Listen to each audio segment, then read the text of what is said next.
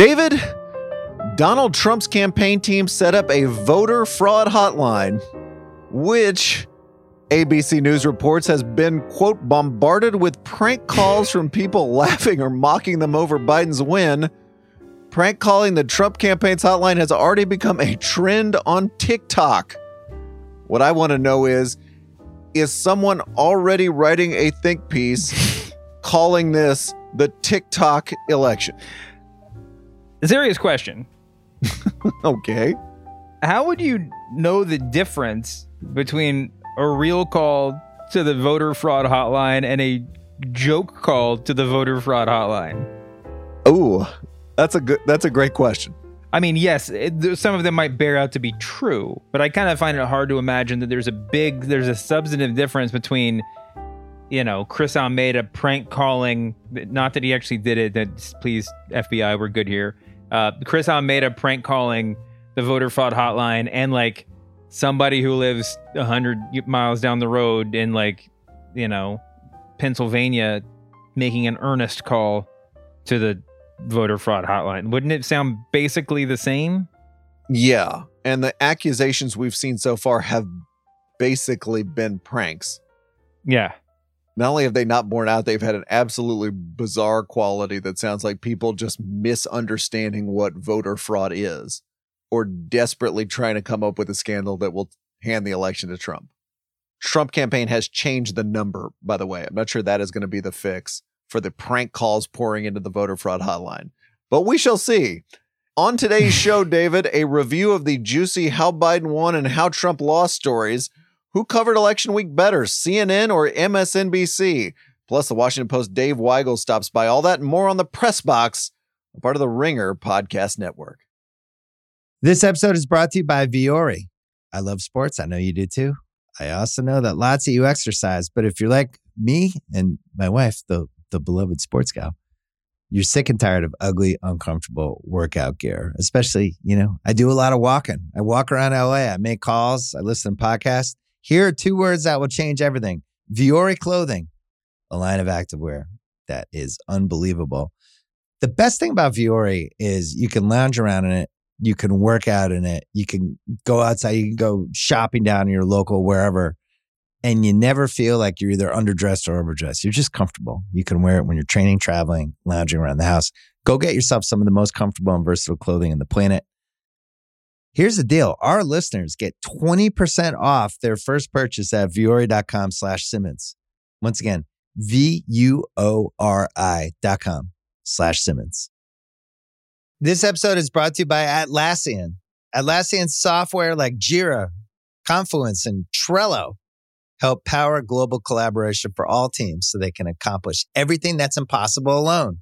Because individually we're great, but together we're so much better. Learn how to unleash the potential of your team at Atlassian.com. Atlassian.com. Atlassian. Tap the banner or visit this episode's page to learn more.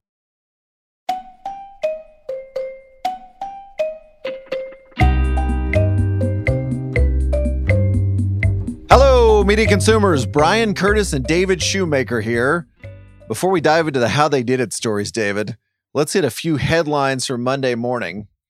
First up here, according to Axios' Jonathan Swan, quote, President Trump has already told advisors he's thinking about running for president again in 2024. Do you want a reaction on that, or are we just reading headlines right now? I think I kind of want a reaction. I mean, listen, I've been saying listen a lot. On the one hand, he's a guy who hates losing, yes. who, there's no better way to, win, to take back the loss than to win again in 4 years. On the other hand, if you want to take a more sort of, arched angle on the whole thing, he's out a lot of money, and the only way that he can keep going around and collecting money from people is to have a campaign fund that's set for some vague point in the future. So to keep the machine sort of chugging along, you have to say that, right? Yes, and I think even more broadly to just keep the camera on you, especially within the Republican Party. Because let's face it, who cares about Tom Cotton and Ted Cruz? if Donald Trump is threatening to run for president again in 2024.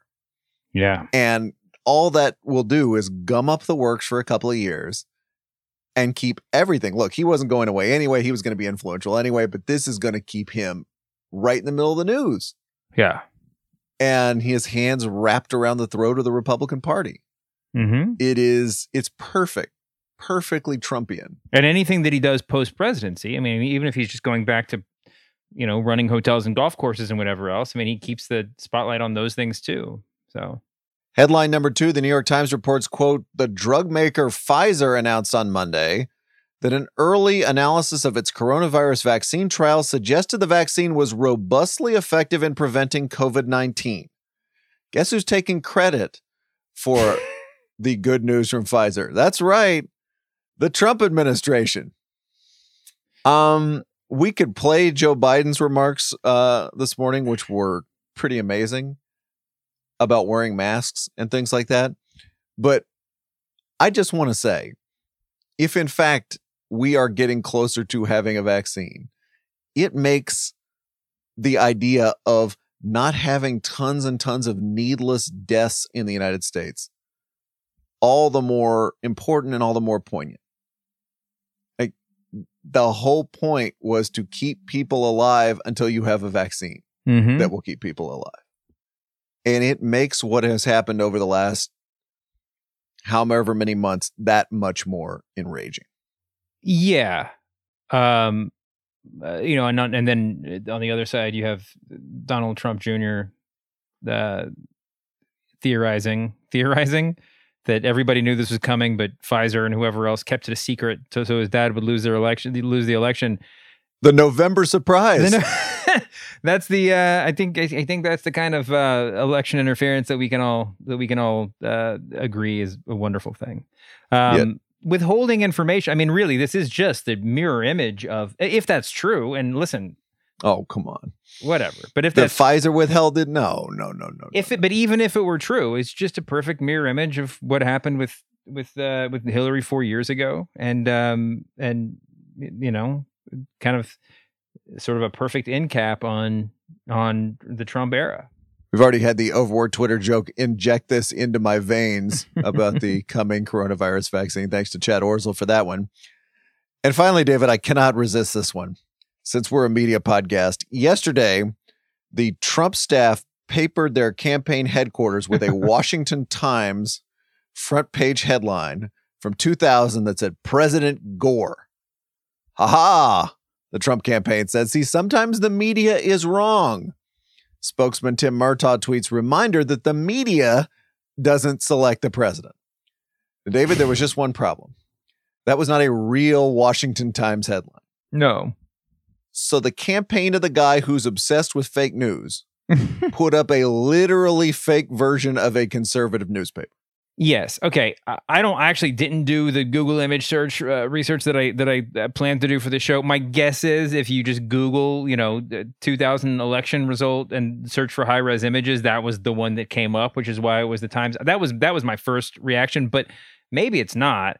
It does seem particularly weird that, well, I mean, the time that the Washington Times came out immediately to say that that was never a front page that ran. It was clearly doctored.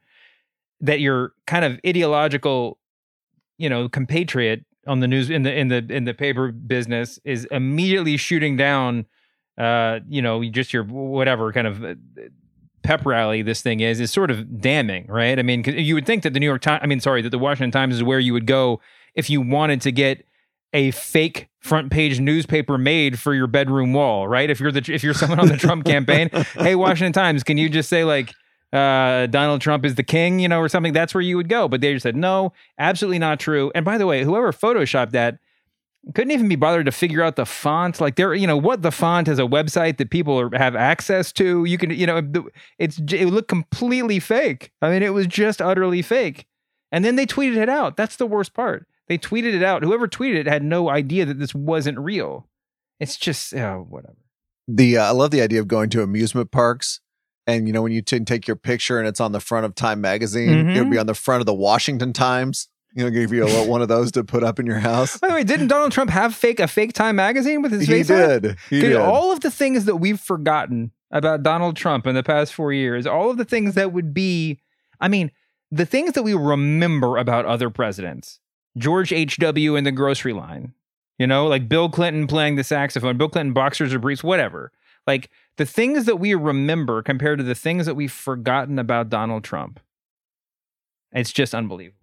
It is incredible. There's a Trump tweet for that, and there is a Trump fake Time cover for that. We got to do a little more on the landscaping story, David. We mentioned this in the last podcast, but we were trying to get into so many things that this deserves some space to breathe. If you haven't seen this, on Saturday morning with Joe Biden all but confirmed as the next president, Donald Trump tweeted from the golf course, Lawyers News Conference, Four Seasons, Philadelphia, 11 a.m. Yeah. That was followed by a tweet from the account of the actual Philadelphia Four Seasons. It said, to clarify, President Trump's press conference will not be held at Four Seasons Hotel Philadelphia. It will be held at Four Seasons Total Landscaping. No relation with the hotel. So in this case, seasons like this is when you plant the tulips. This is when you plant the marigolds and the periwinkles. Got to get that stuff right. Yeah. Trump then deleted his original tweet and moved back the time of the conference. Big press conference today in Philadelphia at Four Seasons Total Landscaping, 11:30 a.m. It also resulted in this immortal lead in the Philadelphia Inquirer, which got passed around a lot on Twitter. What began 5 years ago with a made-for-TV announcement of Donald Trump's presidential ambitions from the escalator of his ritzy Manhattan high-rise ended Saturday with his aging lawyers shouting conspiracy theories and vowing lawsuits in a Northeast Philadelphia parking lot near a sex shop and a crematorium. Pretty straight lead, but awfully good. Well, last time we were here, we were talking about how, the networks were cutting away from Trump speeches in some sense. I think on some level because they knew they didn't have to deal with him anymore. And obviously there's some connection to the way that everybody is just laughing at this. But, in any just terrible situation, or in many terrible situations, I should say, sometimes all it takes is just like someone to say that exact right joke, and that just takes all the tension out, and then everyone's just laughing, and everything that was bad is completely forgotten. Like the Four Seasons Total Landscaping was that joke of the Trump administration. All the pain that we went through, and there's going to be lasting pain, don't get me wrong, and all of the agony of the election week. That was the moment where everybody just realized they were allowed to laugh again. And we all just bent over and laughed hysterically for 2.5 days. Yes. We laughed a little more even when Rudy Giuliani showed up at Four Seasons Total Landscaping with a Trump-Pence sign stuck on the garage door behind him. He rambled about Joe Frazier, sure, and Will Smith's dad. And then during the news conference, the race was called by the networks for Joe Biden. What amazing timing. Here's how Rudy reacted. What was it called by? Oh my goodness, all the networks. Wow. All the networks. We have to forget about the law. Judges don't count. All the networks thought Biden was going to win by 10%. Gee, what happened? Come on, don't be ridiculous. Networks don't get to decide elections. Courts do. Well, first of all, I believe, and this is my firsthand account, I haven't actually looked this up. I believe the election was actually called before the press conference started, moments before. And this is just another subtle, low-key indictment of whatever the operation they're running over there, that it took. They were, preparing to go on, and nobody was paying attention to what was going on in the outside world. It took it, and he had to find out because of that in real time. But it was just perfect. There was no better situation. There's nothing that could possibly be funnier than watching Rudy Giuliani having to grapple with reality in front of cameras in real time for everybody to see. And really, isn't that just a perfect distillation of the Trump administration, and especially the post-election Trump administration, that it's just idiots screaming in the face of reality and pretending it doesn't exist. But then in this case, actually having to literally scream about reality when people bring it up. It is it's such a sad statement on what Trump has done to our political system, but there's a part of me that just wants to see it keep going for a little bit longer.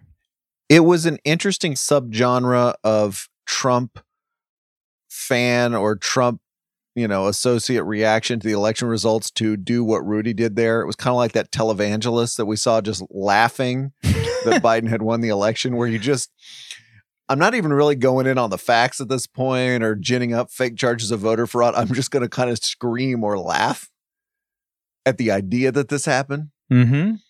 I guess that's one way to do it. If I don't have anything at my fingertips, I'm just going to go, ha, ha, ha, ha, ha. Oh, that was a great impression of the laugh. I agree. I found myself watching that. What's the televangelist's name? Why am I blanking? Kenneth Copeland. Yeah, Kenneth Copeland. Yeah, he's a real piece of work. I found myself watching Mr. Copeland, Reverend Copeland, laughing, and I was completely unsure as to whether or not that was supposed to come off as a real laugh. Like, I think I got the sentiment behind it, but the laugh was so fake.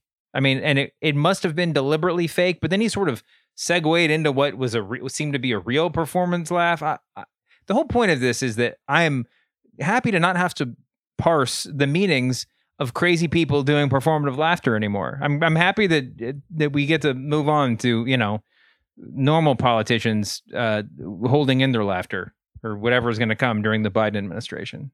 Ton of Twitter jokes, as you might imagine, about the landscaping press conference. Thanks to all of you who sent the lawn and order Twitter gag in. Yes. We also had this joke format. This was from Ben Mathis Lilly over there at Slate, explaining the joke again to my furious wife as we stand outside La Bernardin Landscaping. This is the best. Eating 99-cent pizza pizza slices on our anniversary. Also from the writer Sasha Eisenberg. Correction, the press conference that the White House announced would be held, quote, at the Ritz, will actually take place next to the Ritz Crackers end cap display in the snack food aisle of the Wawa at 7912 Roosevelt Boulevard. Yes, the Ben Mathis Lilly one was, I think, my favorite one. There's also Gabriel Roth at Slate tweeting. This is, I just tagged this one at the very end.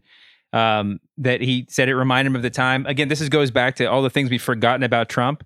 It reminded him of the time when the campaign had to prove that there was a product called Trump steaks. So they went and bought some steaks at the supermarket and wrote Trump steaks on them. Yes. This was a thing that happened that we don't even talk about anymore. They had a fake display of Trump steaks that just were not Trump steaks at all. This was the location scout version of Trump steaks. What do you think happened? Because I do want to say this. The Philadelphia Inquirer had a nice TikTok of everything that went down. The one thing they could not answer, or that at least they had to take at face value, was the Trump administration's insistence that this was the plan all along, and it was just a communication error when it came to telling the president where the thing was going to be. But everybody from, the reporters on the ground there at the press conference up to Jake Tapper on CNN are like vocally derisive of that entire. I mean, they are sure that it was supposed to be at the hotel and that somehow that got botched. It was almost certainly supposed to be. The New York Times wondered whether it was in a part of Philadelphia. This is far northeast Philadelphia, where the Trump people could have a press conference without everybody celebrating in the streets. Right. Which I guess depends slightly on the timing of when the election was called. There were a bunch of demonstrations in Philadelphia, right, about count the vote demonstrations even before the election was called for Biden. So perhaps they were trying to just find a safe space within the city of Philadelphia to have this press conference. Even that doesn't quite seem right. We do have to give the Spin Award, David, to Corey Lewandowski. Did you see this tweet? All great Americans in Pennsylvania use Four Seasons Total Landscaping. They love this country and are American patriots. Thank you. So it was the patriotism of the landscapers. No, but I don't. This is, again, I'm happy to not have to parse through this, but what does it mean that Corey Lewandowski is like 50% self-aware that he would write this tweet to begin with? It doesn't get you anything back, right? It does. Like, who are you trying to impress at this point? He may be managing Trump 2024. That's what it gets you. I mean, this is the thing, right? He's got all these people and he is not letting go of them. And you see the way such a tiny number of Republican senators have actually congratulated Joe Biden on winning the election. They are scared.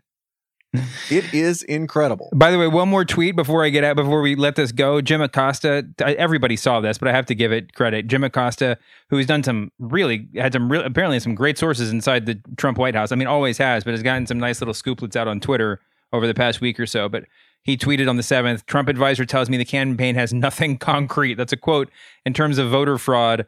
And then Andy Lassner, who's I guess a producer at the Ellen show, said, yeah, well, I bet they got concrete at Four Seasons Total Landscape.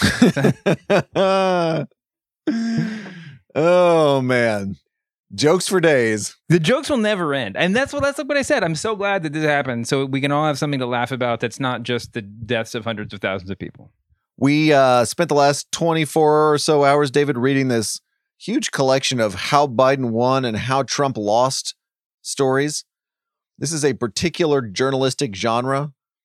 Yeah. They're kind of pre-reported and largely in the can, and then they're unveiled the moment the election is called. It's not quite the sort of level of detail and narrative you get in the campaign book. It's kind of the dime novel version of the full-blown campaign book. Mm-hmm. But you do get a lot of juicy things. So let's go through a few of these, and I'll put them on Twitter too so people can read them and parse them as you will. First of all, this is from the Politico version, which is a really good story. Brad Parscale, remember him, Trump's old campaign manager? He tells Trump, according to the story, in February that the coronavirus could put Trump's re-election campaign in danger. Trump's response, according to the article, this fucking virus? What does it have to do with me getting reelected? Oh, my God. Yeah. Quite a quote. Now, again, let us remember who is informing these things. Let us think about all that. but quite a line there from Trump. I mean, I think it's not that hard to guess where that insider tidbit came from, right? I mean, well, Brad Parscale is also writing a book too, by the way, which is the one we left off of the amazing ironies of the Trump that all came full circle on Saturday. Mm-hmm. But yeah, put that on the list. Another nugget from these things, which was there was an amazing amount of angst within the Democratic Party about Joe Biden doing a campaign out of his basement. Mm-hmm. Because you'll remember, it wasn't just that Joe Biden wasn't doing rallies. The Democrats, because of the coronavirus, decided they weren't going to knock on doors. Yeah. They were not going to do conventional campaigning like we know it. And a whole bunch of people got scared. They got scared at the beginning of the coronavirus because guess who the Democratic face of the virus was? It wasn't Biden. It was Andrew Cuomo. Mm-hmm. And there was this real sort of where's Biden question among Democrats. It undermined Jen O'Malley Dillon, who was Biden's campaign manager. That bet, turns out it paid off quite well for Biden. But that was, I think if you're looking for the texture of what scared the Biden people during this campaign or made them second guess themselves, it was Democrats saying, why aren't you out campaigning or out campaigning more? Yeah. I mean, we talked last time about how if the plan was to let Trump punch himself out, then it was a brilliant plan. Had he lost, this is where everybody would be. Like David Axelrod, it was already all over that, right? I mean, at the time. So, it's not hard to imagine that would have been the first question people would have asked, right? I mean, you had this opportunity to stand in stark contrast to the president, one of the most significant moments in our country's history. And there was a lot of where's Biden at the time. That said, he was, it was a stark contrast to not be just out there making a fool of himself every day, not being in the public eye, because Trump was certainly out there a lot at the beginning, if you remember. And frankly, from a political point of view, it's not hard to imagine that it turned out to be lucky that Biden didn't have more opinions on the record, right? So much of everything that Trump had to attack Biden on COVID, aside from the lies about swine flu, were the ill-informed points of view that we all had at the very beginning, right? And if there had been more of those floating around, maybe that would have been a better knife during the campaign. Who knows? But it certainly ended up working out, or at least it seems like it did. Or maybe it didn't matter at all, and we're just listing the things that happened and saying that's why Biden won. Well, it certainly did not work. We right. could probably say that. I was also thinking just right before the end of the election. I know the term October surprise is now sort of like Friday news dump, where everyone is so hyper aware of it that we're talk more about October surprises than actually experience October surprises. But Joe Biden getting sick with the coronavirus would have been the ultimate October surprise. And I genuinely think, and whether he would have lost the election or not, that would have really shaken everybody. And, again, he's an older guy. He's in a risky category. But that was something I would think the Biden campaign was trying to avoid at absolutely all costs. Yeah. Especially after what had happened with Donald Trump. Mm-hmm. Interesting details, David, from the endorsement of South Carolina Representative Jim Clyburn. Remember, that was hugely important. Yeah. In Joe Biden's own path to getting the Democratic nomination. He endorsed him right before the South Carolina primary. Biden wins that primary. All the dominoes fall, and suddenly Biden's the Democratic nominee. Clyburn, quote, revealed that he informed Biden advisors months earlier of his decision. That is his decision to endorse. But Clyburn resisted pressure from the campaign to go public because he thought it would pack more punch just before the South Carolina primary. Quoting Clyburn here, I told them I was going to endorse, but I had to do it on my schedule because I didn't want to just endorse. I wanted to win the race. So the Biden campaign is struggling. They need all the help they can get. Come on, you got to get out public for us. And Clyburn says, no. I'm going to wait until right before the primary. Yeah. And what happens? It works. I mean, it's not hard to imagine that it would have felt a little bit more like politics as usual had he done it a lot earlier, right? Or at least it would have had time to sort of metastasize, or evolve into that sort of line of thought. And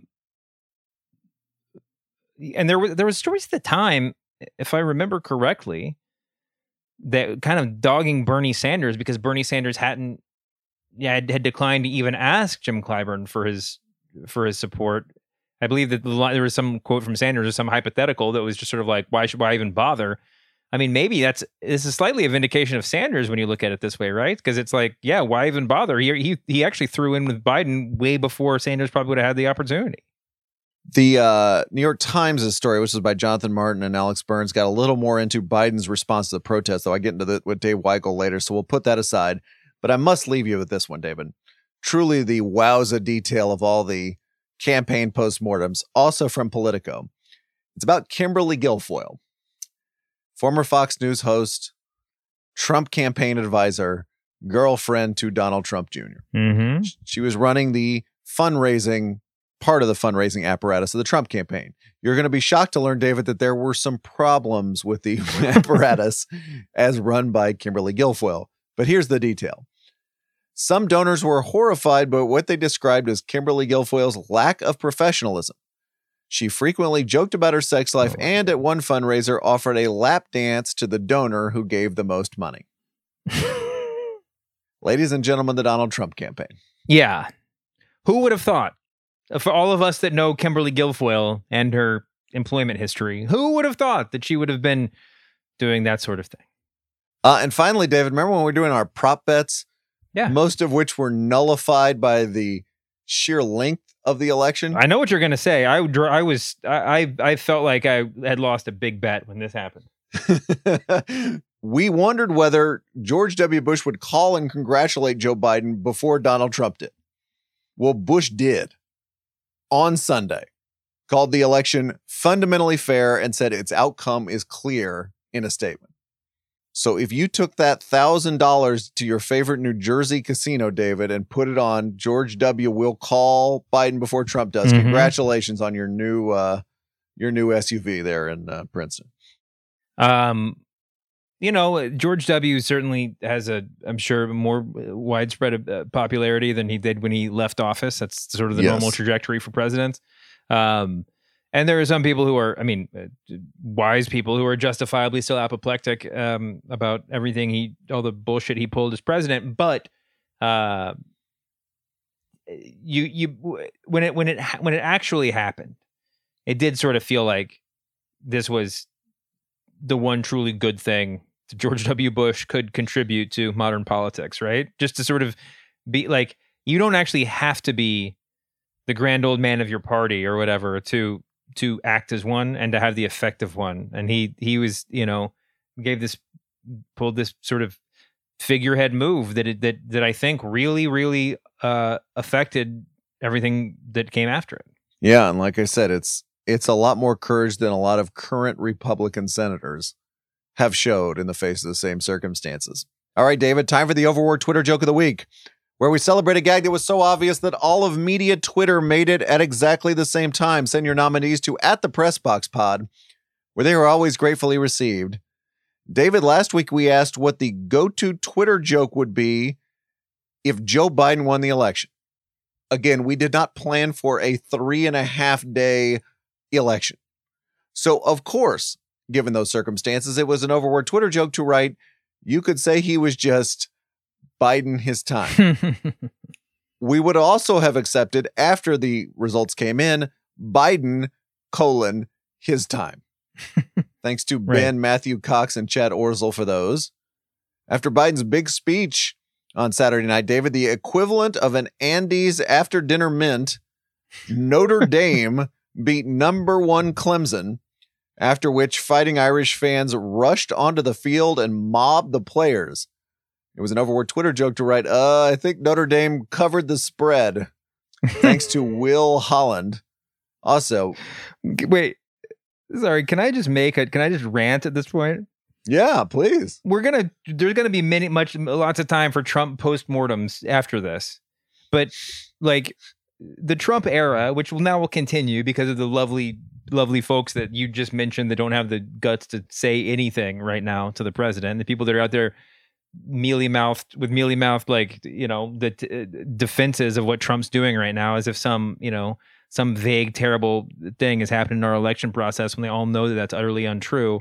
But you can make your like know nothing, the return of the know nothing party headlines or jokes or whatever. But this is really like, it is incredible that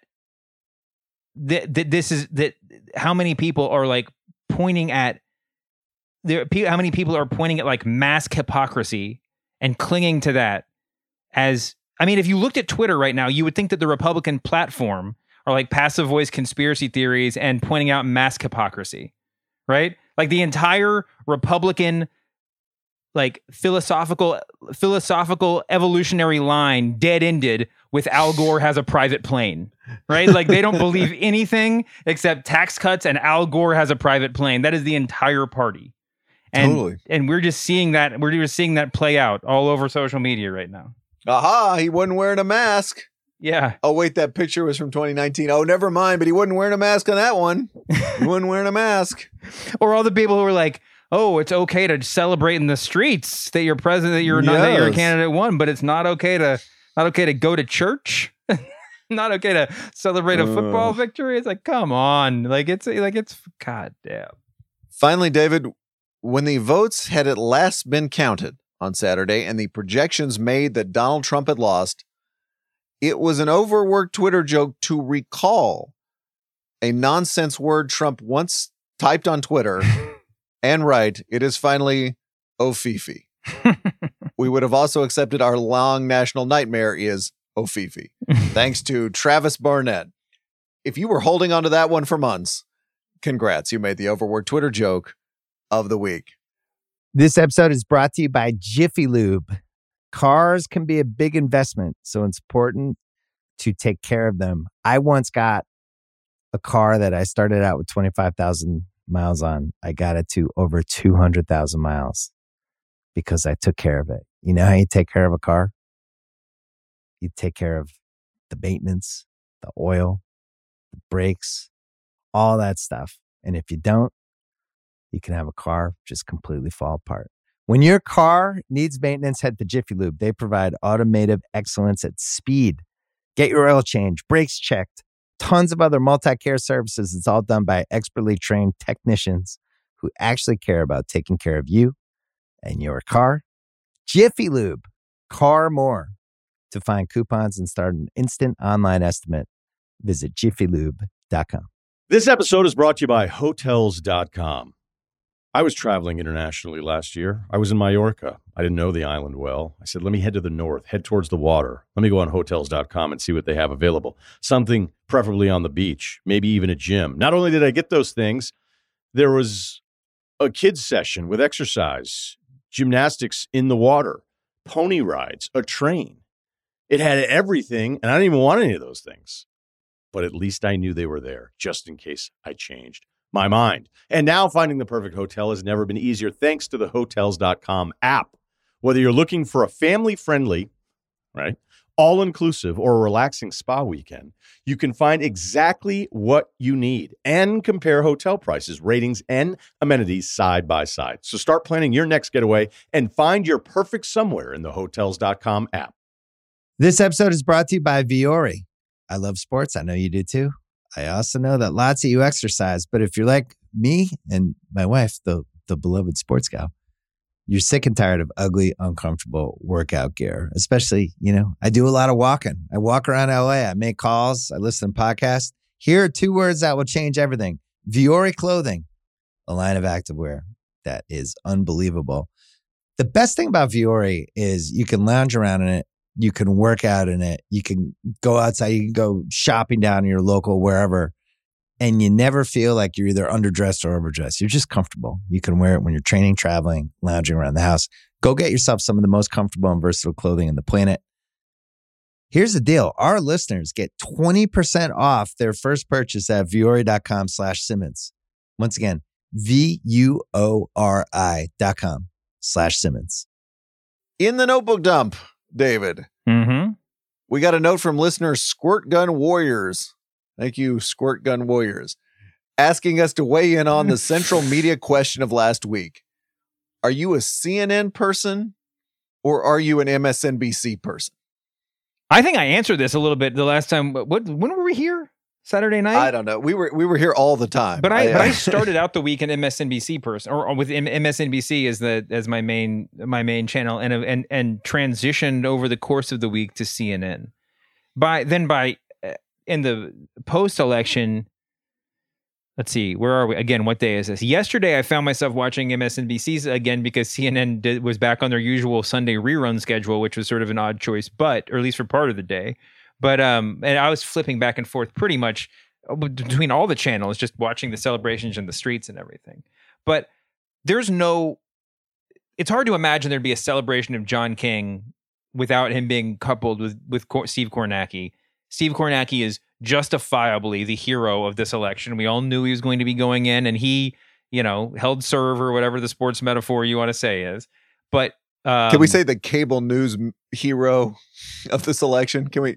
We're not putting above like Stacey Abrams is organizing in Georgia, are we? The media hero. The media hero, sure. No. He's more important. I put Steve Kornacki above Pfizer right now. He's just the best there is. But Kornacki was the cable news champion of the week. It was amazing that he was able to exceed our expectations. But we talked a little bit about how he and Maddow played off each other. Rachel Maddow ended up in quarantine and reporting from home for at least the last day, the last cycle of the week.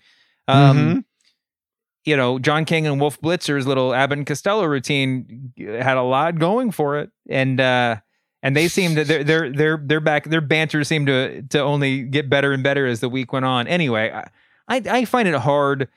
I find it hard to really pick a winner, but at the end of the week, as my exhaustion was mounting, and I was just looking for anybody, like anything to lighten the mood or to just like say the kind of pointed thing that I was thinking on some level. John King really stepped up, really started bringing the material. His best stuff came when everybody else was getting exhausted, and probably because he was exhausted too. But his stuff, as he was just explaining the process and the way things are supposed to go to everybody watching at home, it was high level stuff. So you think John King was more prepared to run a marathon than Steve Kornacki was? I honestly believe that John King, after 3 days of literally no sleep, I think they said that he had something like 5 hours of sleep in 2 days or so, whatever. I think that, I think John King after a couple of beers is probably a better performer than the John King that walked in on day one. Wait, are you drinking these beers, or is John King drinking the beers? I'm not saying John King drank the beers, but I'm saying if he were drinking beers, John King would probably be the best person on television. Kornacki is just a machine, though. Here's the thing about John King that was amazing is he was really good at explaining the context over and over again of what we were seeing. Yeah.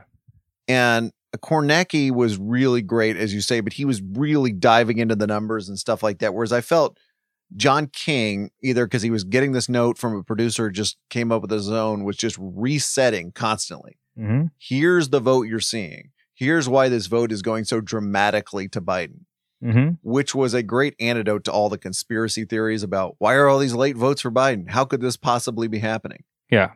He kind of has a lot of, and of course he is a conventional political analyst, correspondent on CNN.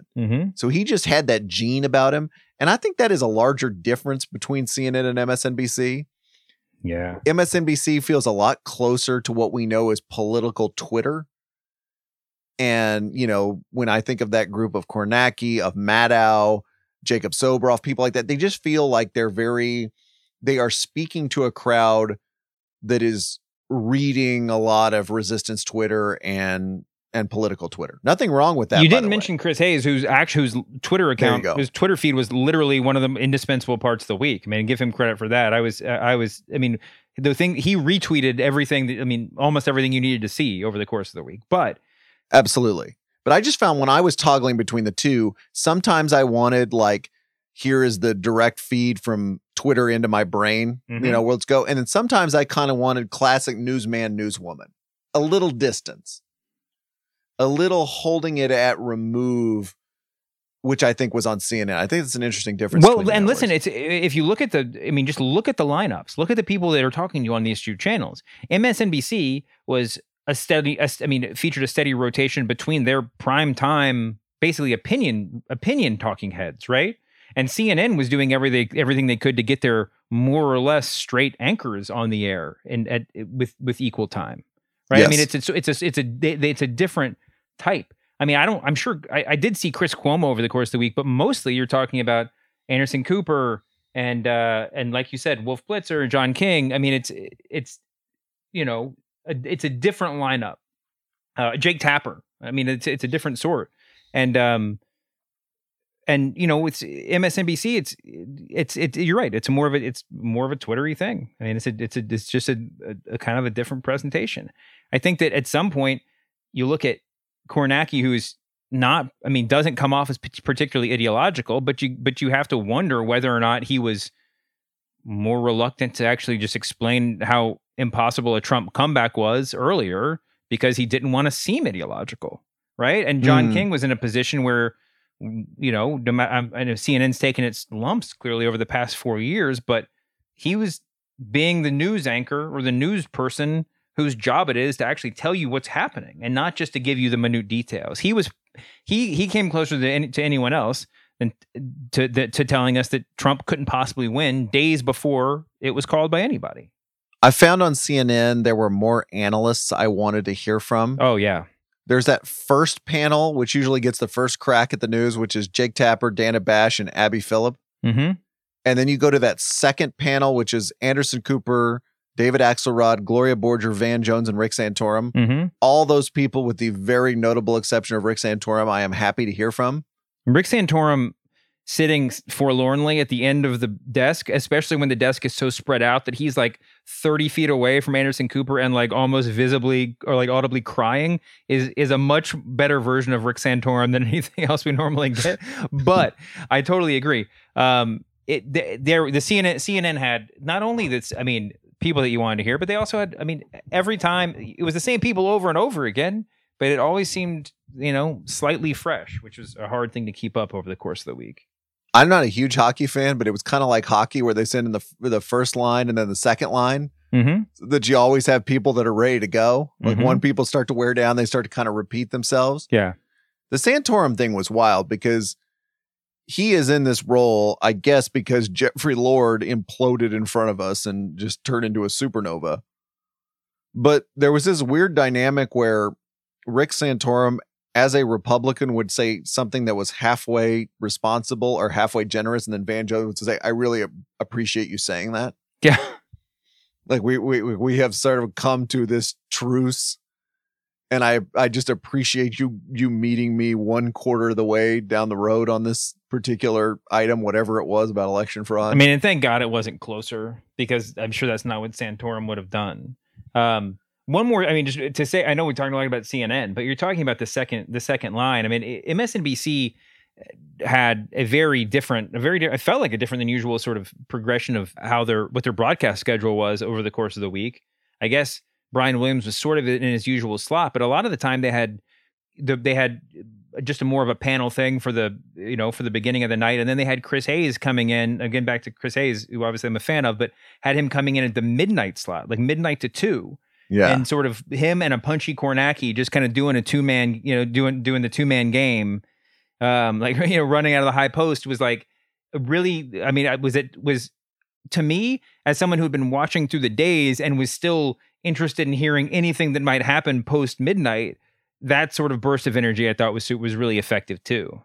Agree, totally agree. This may only appeal to you and I because we're just completely sick, but MSNBC's graphics are so much better than CNN's graphics. So much better.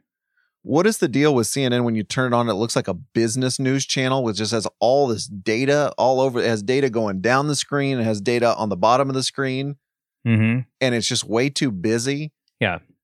And the whole set and the graphics just look like they're from a completely different era of cable television. Well, part of the thing is that the set looks like the graphics, right? I mean, I made fun of that one of our early episodes, but the set itself is this Technicolor red, white, and blue, like the floor, the walls, everything. And so there's not a lot of distinction between those things. You almost feel like your anchors are floating on a green screen. But you're right. I mean, there is serious like broadcast philosophy, the broadcast theology about how all this stuff looks. You can talk to your sources at ESPN. They'd probably talk to you more vocally about, the crawl and the sidebar during PTI or something than they would actually about like the talent and the people they employ. These are things that people care and think a great deal about. Obviously there's a different philosophy, but MSNBC overall, from the on-screen graphics to just like the logos of the shows. I mean, it's just a cleaner. I mean, listen, we're talking about matters of degree here, but it is a cleaner, more modern presentation for sure. NBA writer Dan Weigel tweets at us, "How do we feel about the use of vote as a plural by the map guys? There's a lot of votes still out there. Why not votes? Look forward to you guys leading with this next week." Wait, I did not notice this at all. Was this actually happening? Yeah. The plural of vote is vote? There's a lot of votes still to come. There's a lot of votes still to come in. There's a lot of vote left in Allegheny County. They were saying that constantly. John King definitely said that over and over again. I think I totally missed this. If I had heard it, I would have probably been upset about it. I think this might have changed my opinion of John King. I just want to say, I don't think I have ever watched that many hours of cable news straight in my entire life. And I am amazed at the familiarity I now have with everybody on MSNBC and CNN. For sure. My wife and I were driving across the country over the weekend, and we had the Sirius radio on where it has the live feed of CNN and MSNBC as radio. Somebody would make a point and I'd say, that's Abby Phillip, or that's Jake Tapper, or that's Gloria Borger. If you gave me the audio of like random editions of Sports Center during the day on ESPN, I could not tell the anchors apart. No. With that skill. I really couldn't. And that's allegedly my job. I'd be like, who's that? I could tell you every single person on CNN and MSNBC. It was wild. It was really just, and now I forget everything I know, I think. Well, we should probably, every once in a while we get a reader question about who your election night dream team is. Is it, before we forget it all, do we need to hand out superlatives, or should we save that for the future? I'm happy to do it right now. Why not? Our historian is John Meacham. Just kidding. Who are our anchors? Well, the anchors may be the most interesting one, right? Mano got a lot of the anchor seat until she got sick, but then Brian Williams is certainly more the conventional anchor. Jake Tapper, I thought, did just a masterful job on CNN, but again, is not necessarily like, a definitional, anchor. But he might be the leader in the clubhouse for me. What were you going to say? I was going to say, I think Anderson Cooper, Jake Tapper, maybe if we do a 2-man game here where one has the board person and one has the panel of opinion people. Mm-hmm. So the kind of double anchor, I think those are my two. I really do. I love Anderson Cooper, but I don't know if he would be, I think I might go Jake Tapper first team and then either go, the Chris Hayes off the bench second team, or if you want to keep it more conventional, I still have a really irrational love for Brian Williams throwing it to opinion people. I just love his real awkward, chummy, almost like Charlie Rose-esque, like let me get in on the joke segues. I'm just mentioning problematic people left and right here, but there's something. But Brian Williams might get the second chair for me. I certainly loved, I've talked about this before, the Maddow Kornacki back and forth in the end more than John King and Wolf Blitzer. So I think I would probably go Maddow Kornacki for my board and person with the person on the with the numbers cruncher and the throws it to the numbers cruncher person. Abby Phillip is 100% up there. Dana Bash was every time that she talked, I found myself like doing a double take about something that she said in a good way. They both had a great weekend. Yeah. I felt by Saturday they were both just maxing out. Like they were great all week, but they were really crushing it on Saturday morning when I was listening to it. Yeah, I totally agree with that. But yeah, I would. Thankfully we have like 85 chairs that we can fill with this whole thing. I thought it is cable news, right? Yeah, Axelrod is great. But Axelrod, in small doses, and that's how they had him lined up, right? I think Axelrod, when he has something that he wants to say, is and is not just we're throwing it to him for its obligatory 2 minutes, is a lot better. It's just really good. I never thought he'd be this good at being on TV. Also, Jim Acosta had some moments, being at the White House and getting to cover. And of course, he's got his own history with the Trump White House, but being able to sort of sum up what the mood was like when it became clear that Trump had lost, he had a good weekend too. Yeah. I would definitely put him on the list. Though I think I probably lean a little bit toward a lot of MSNBC's reporters. Yeah, and we're just talking about those two. By the way, I keep forgetting Savannah Guthrie was just incredible on NBC proper. Lester Holt as well. We're talking about conventional anchors. Lester Holt was great, but Savannah Guthrie was like everything nice, wonderful that people said about her after the Trump interview or town hall or whatever. She is on fire. And all right, this election night dream team officially has 92 members. Oh, listen, this is like the Naked Gun with the. We're not actually trying to. We're not. We're not trying to impress anybody. We're just trying to impress our peers, right? Or not our peers. We're just trying to impress the people who have these jobs on television. I don't care what the people at the networks think of it. All right, David. Speaking of impressive, segue. One of our favorite political reporters is Dave Weigel of the Washington Post. Oh yes. Wanted him to weigh in on election stuff, but also how the election was covered. Here's Dave Weigel.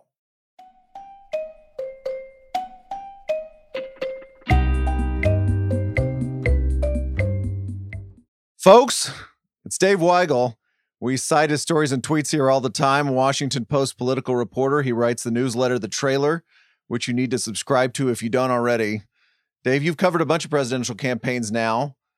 Journalistically speaking, what are you going to remember about 2020?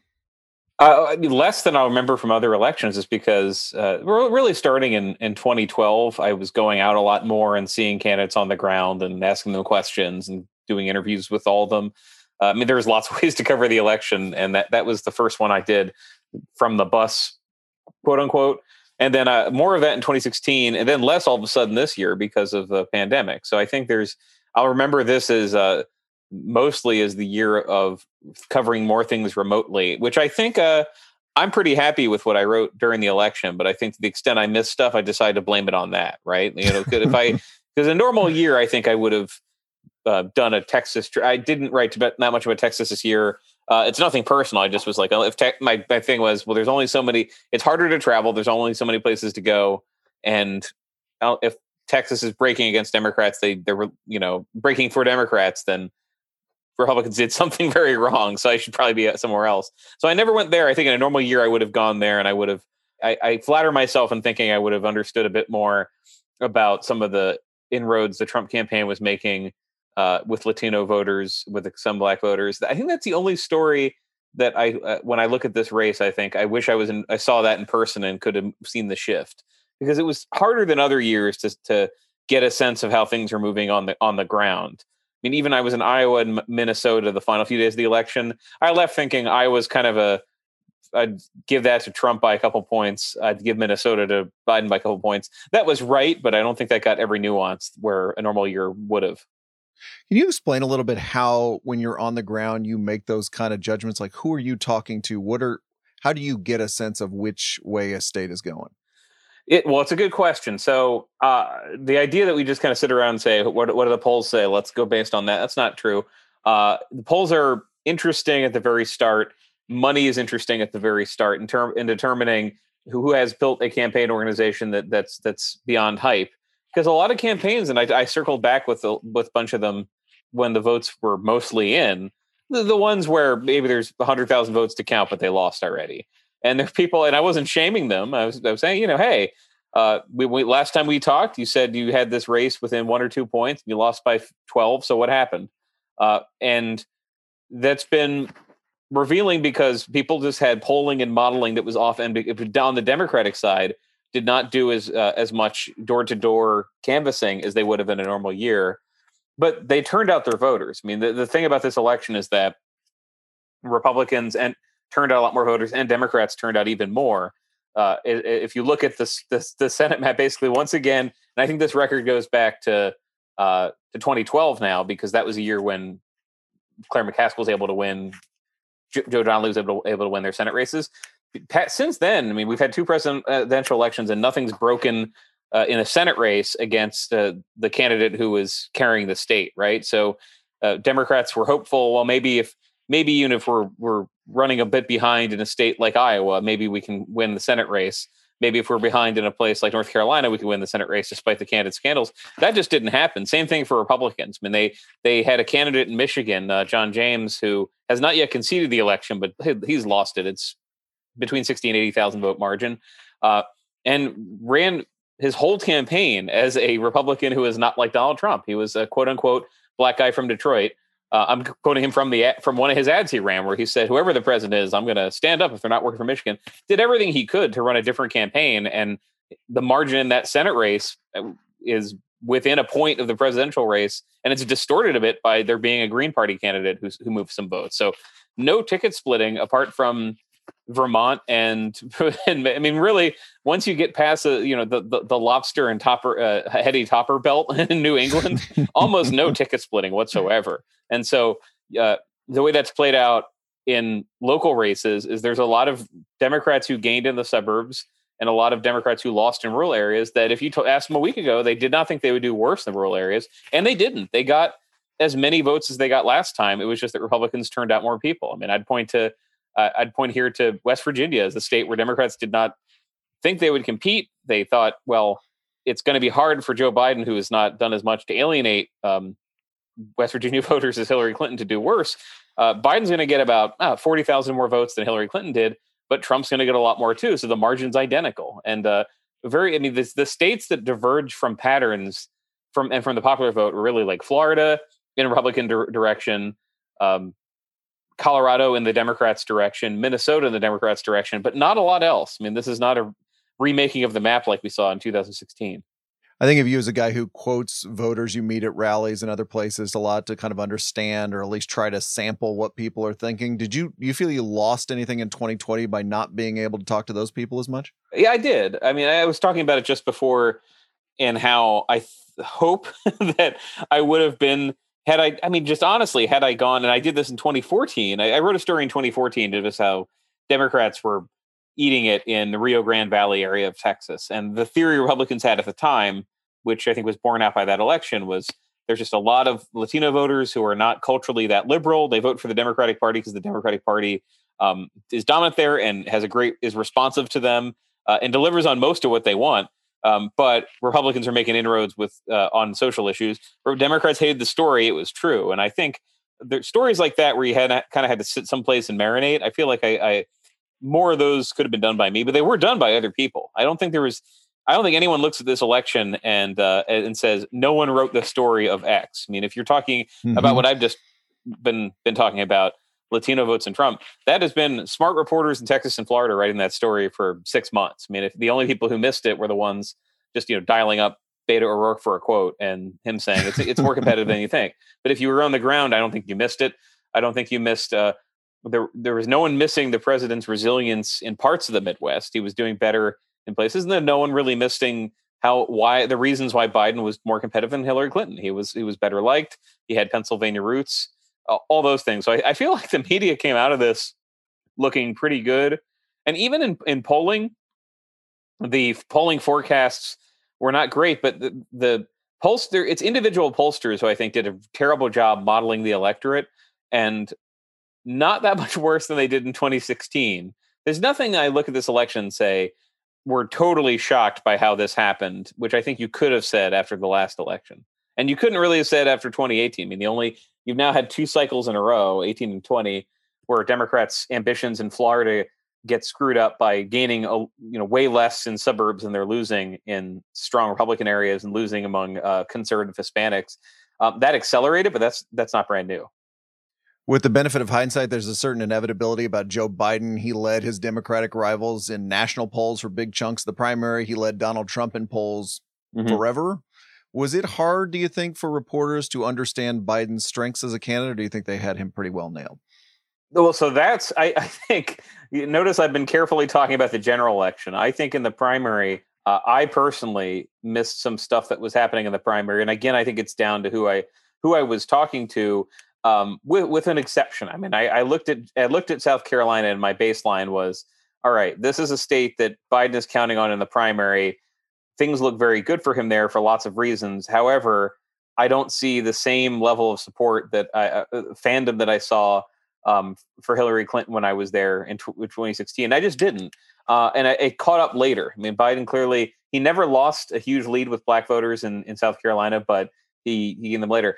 The first half of the primary, when people were looking at Biden in Iowa and New Hampshire and talking about how he was losing them, obviously correct. I mean, and I look back at the stories I wrote at the time. I think everything I wrote about people's policy rollouts holds up. I mean, I think there was a fascinating policy debate in the primary, but the degree to which Democratic voters were focused on electability instead of particular issues, that also held up. What happened in those first 2 states is that the Democrats with the most exposure to candidates week after week after week, 2 things. One, they wanted to make history.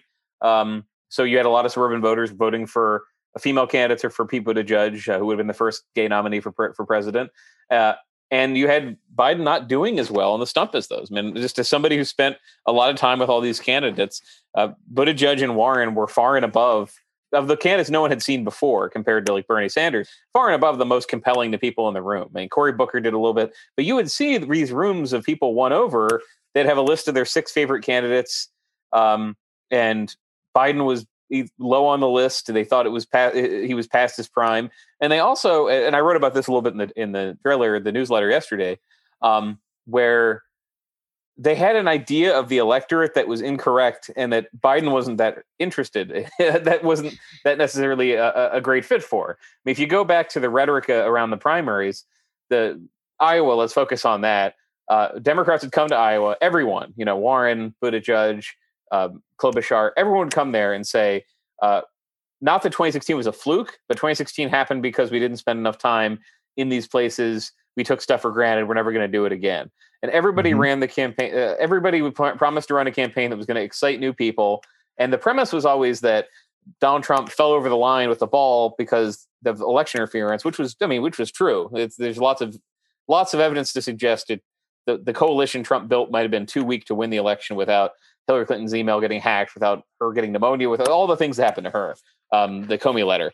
But so Democrats talked themselves into, well, we have basically an emerging electorate that's probably, if everybody turns out, like 55% of the country. We've got an electorate that clearly can win these Midwestern states. And indeed, in Iowa, they had a pretty great 2018. They gained some ground. They almost won the governor's race. They flipped one statewide office. They won. They added 2 House seats, I should say. They had 1 and they went to 3. And that didn't happen. I mean, it turned out more Republicans voted as they're able to do. It didn't happen. So look again at I've been kind of monomaniacal about just about the vote count numbers, because look, campaigns were interested in those. That was campaigns when they don't tell you the truth all the time, but when they say stuff like we're more interested in our internal polling than the public polling, that's not a lie. They're definitely more interested in what their own numbers say. And in Iowa, yes, Biden got the kind of votes, the Democratic Senate nominee got the kind of vote total that if they looked at it election day last time would have said, okay, we did pretty good. So for example, so in Iowa, again, where no counties flipped, nothing changed hands.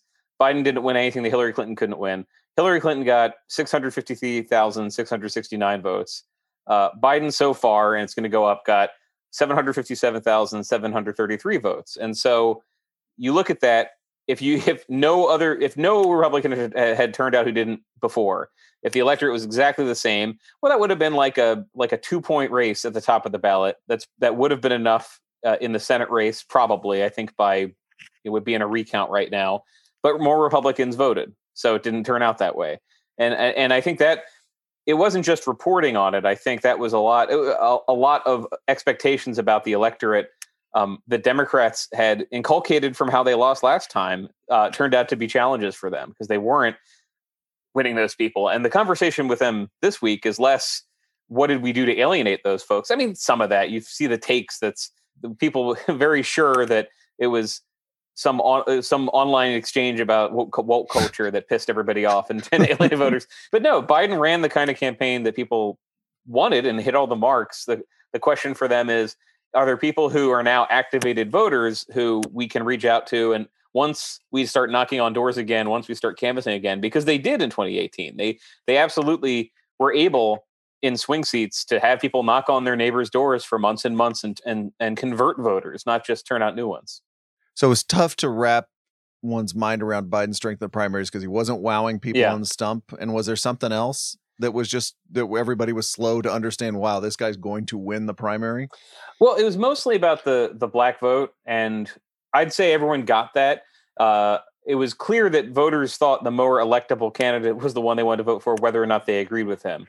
And this was kind of the most, probably the most scabrous exchanges I had on Twitter were right after, even after Iowa. I said, look, if the Bernie Sanders theory of politics is I'm going to turn more people out, that's going to change the electorate, that just didn't happen. He got fewer votes than he did 4 years earlier. A lot of new voters came out and voted for Buttigieg, voted for Warren, but not that many. And when the votes were kind of in, which is a phrase that's hard to apply to Iowa this year without getting into why. But when people finally had the raw count of the votes beyond the electoral college nonsense of how the caucuses decided, the Democrats got more votes in suburban counties and urban suburban counties. And there's no mega city in Iowa, but like Polk County is Des Moines and then a bunch of suburbs. Dallas County is a bunch of suburbs. Democrats did a lot better. They turned out new voters in those counties, and they did worse in places that they'd lost in 2016. So they actually had been declining. And I think because of the speed of the primary, maybe not enough. I wrote a little bit about it. Not enough attention was paid probably to the inability of Democrats to change these electorates, even in the primaries. I mean, you had South Carolina, for example. The story there was higher turnout, and it was bigger than it had been in a long time. But you didn't have as many black voters turn out as you did for Barack Obama. That turned out not to be determined in a state like South Carolina, but had the election been had it gone 1 point in Trump's direction across the country, he would have won again. And I think we would spend a lot of time today saying, well, gosh, why were black voters not as excited as we thought they'd be after all that? You tweeted this last month. If Biden wins, there'll be an effort to retcon 2020 as a layup election that any Democrat could have won. Yeah. So before we retcon this, what did Biden do well, do you think, that might be underappreciated? I think the number one thing here is that there was a moment that could have swung the election against him, which was Memorial Day weekend, and for months after that, unrest in cities over police killings of black men. That was something that I think there was a lot of punditry, and I made fun of it, saying, "Oh, if there's unrest, that means Republicans are going to do better." That people misread the mood, and they misread the reality. It's different for if you make the 1968 comparison, it's much different for Richard Nixon as a non-incumbent to say Democrats are mismanaging the country than it is to, as an incumbent, say I'm president and it's these mayors' fault. So Biden, I think, intuited that this is a risk and intuited that it wasn't just something he could hide from. So he didn't, as some Democrats I saw suggested, avoid the issue and refocus on healthcare. He grappled with it and he said, "Look, if I'm president, we're going to have more concordance and commissions between people involved in this. We're going to restore what the Obama administration did that maybe wasn't appreciated until he was gone in terms of consent decrees from the Justice Department. We're going to tackle this problem." And whereas the Trump response was, "I'm going to send in the National Guard and crush the riots, and the Democrats are going to wreck the suburbs." I think Biden, somebody who's been around for a very long time and had won. Remember, he won his first and his third Senate elections, running about 25 points ahead of the Democratic ticket. He was a very intuitive politician about that. He was from a state where it is possible for there to be a backlash to protests that alienates white suburbanites. And he was, I think, masterful in how he handled that. And even at the very end of the election, remember, there was a police shooting in Philadelphia. It was telling, I thought, that Republicans didn't make it a huge part of their messaging because Biden had defanged them again and again on that issue. And it didn't move things. Biden did better in the suburbs of Philadelphia this year than Democrats did 4 years ago. He did better actually in some counties than Barack Obama ever did. So he had a very good understanding of how to get through, what's usually euphemized as unrest. What's seen as just difficult times for the country, racial unrest. He, by leaning into it, I think, was very effective in a way that it's easy for him to imagine some Democratic nominees not. I mean, I don't know how, because they didn't contravene Biden. I don't know how a Sanders campaign, a Buttigieg campaign, et cetera, would have handled that. The Buttigieg campaign, when there was unrest in South Bend during the campaign, didn't handle it that great. I mean, it came back and had some town halls and got booed. So Biden was much more effective at something that I think really, if it couldn't have turned the race, it could have moved the conversation away from what into territory Trump was comfortable on. And Biden was very good at not letting that happen. It's such a fascinating question. I think we're starting to see unpacked in these how Biden won pieces is how much credit to give to Team Biden in the general, and how much is circumstance, coronavirus, et cetera, and how much is the way Trump ran his campaign. How do you, at this early stage, put it in those three buckets?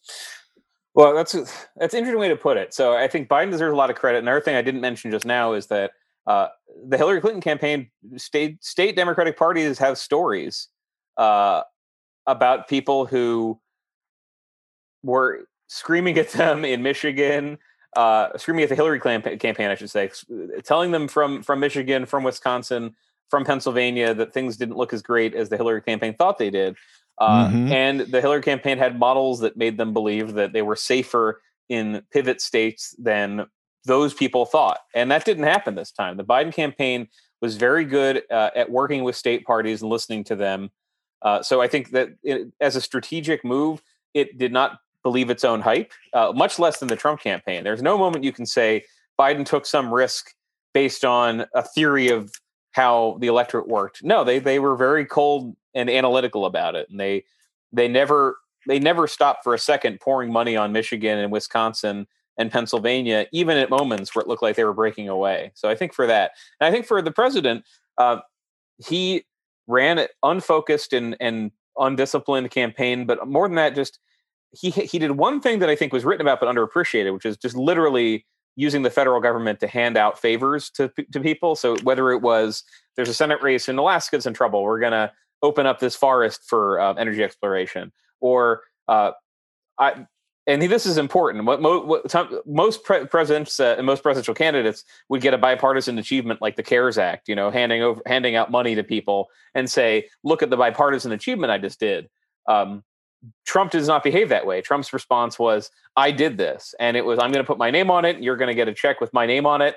And there's evidence that for people who were only paying kind of attention, a little bit of attention to the election, might not be Republicans, might not be coming back in 2 years or 4 years.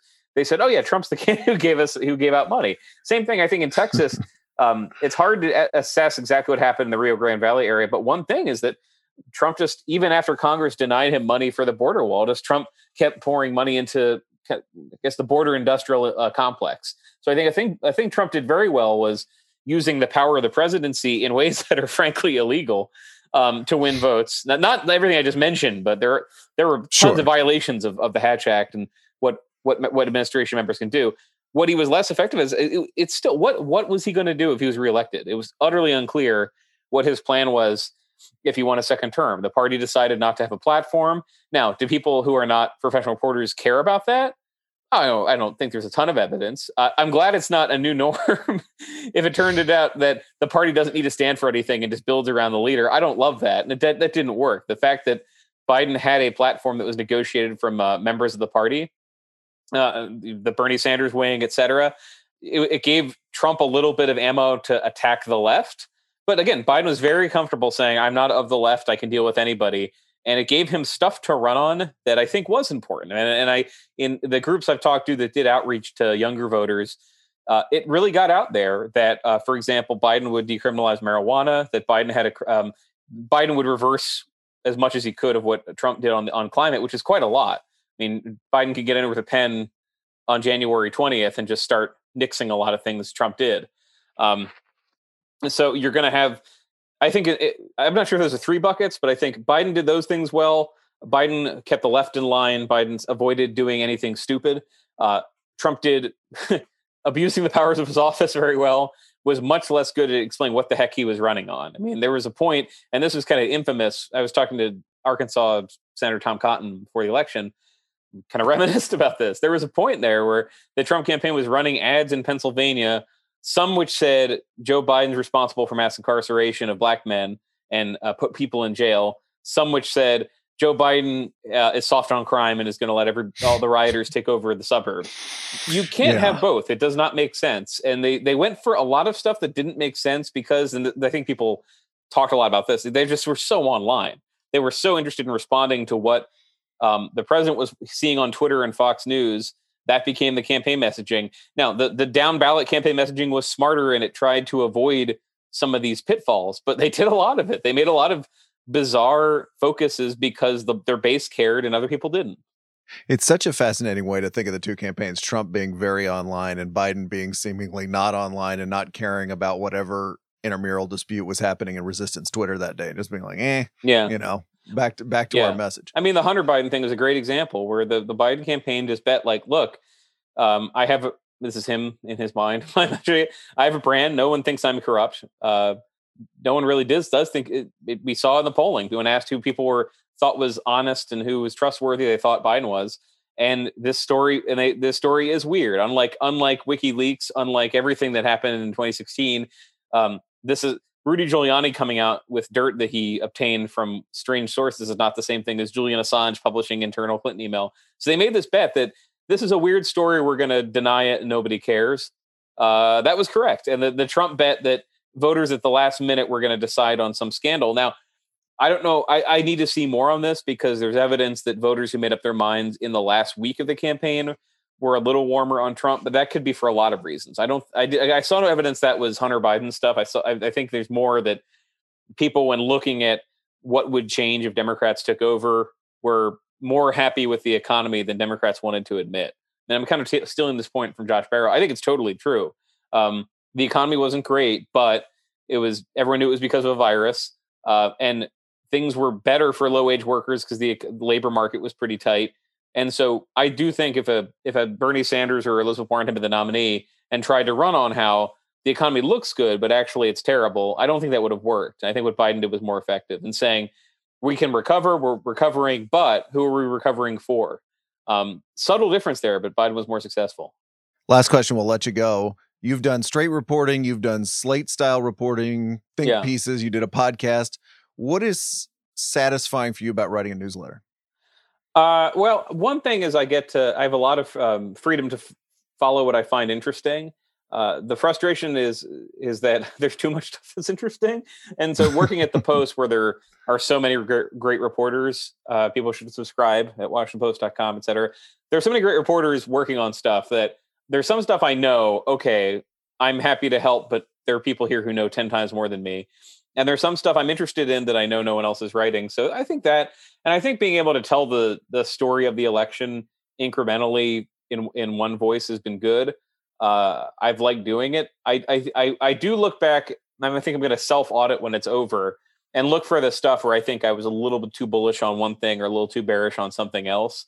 And but it all was girded on something real. It wasn't just here's the latest polling, here's what that proves about the country. I mean, once I was able to get back out there, I think having one place to collect all that stuff and then also share the best of what the Post is reporting, I'm pretty happy with having that as a way to tell the election. I think if somebody was unable, every other website in the internet crashed and they could only read everything on the newsletter, I think they would miss maybe some details about House Republican recruiting, but not many.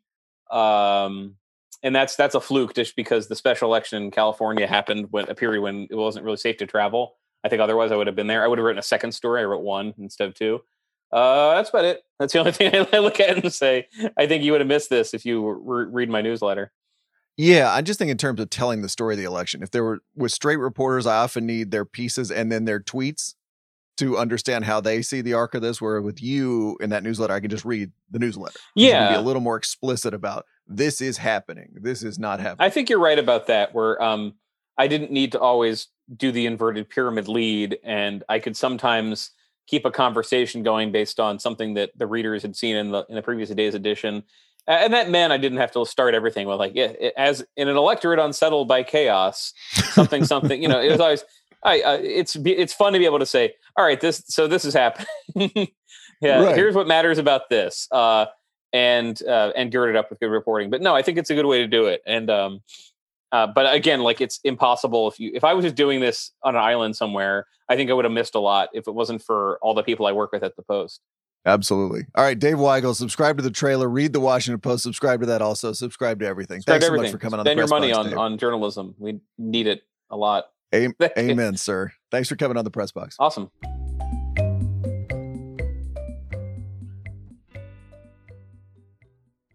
All right, it's time for David Shoemaker guesses the strained pun headline. Yeah. Last Wednesday's headline was claim that Sharpie pens ruin Arizona ballots misses the mark. I believe Sharpie Gate, by the way, has been resurrected today, if I read Twitter correctly before we came on. Today's headline, David, comes from Danny Sullivan. It's from the front page of last Thursday's Toronto Star, Thursday. So when we were still counting the votes, it's a pun on a Trump campaign catchphrase. What was the Toronto Star's strained pun headline? Lock it in. Build that. Remember, we were counting votes at this point. I know, but count. Damn. Trump we did not know the result. Catchphrases. We did not know the result. Unclear. We were standing around, waiting. Wait this train. Think of those red hats, and they say, "Make America wait again." Make America wait again. You had to lead me that one, but it was worth it. That was great. Great stuff, Toronto Star. He is David Shoemaker. I'm Brian Curtis. Research by Chris Almeida. Production magic by Erica Cervantes. We're back Thursday with more post-election cleanup. And Dwight Garner, book critic from the New York Times, will be here talking about his new book. For Brian, David, along with Anderson Cooper, Savannah Guthrie, Abby Phillip, Gloria Borger, 19 people on the big board, 3 or 4 D desks, and 18 reporters in the field. We'll have more lukewarm takes about the media. See you then, David. See you later, Brian.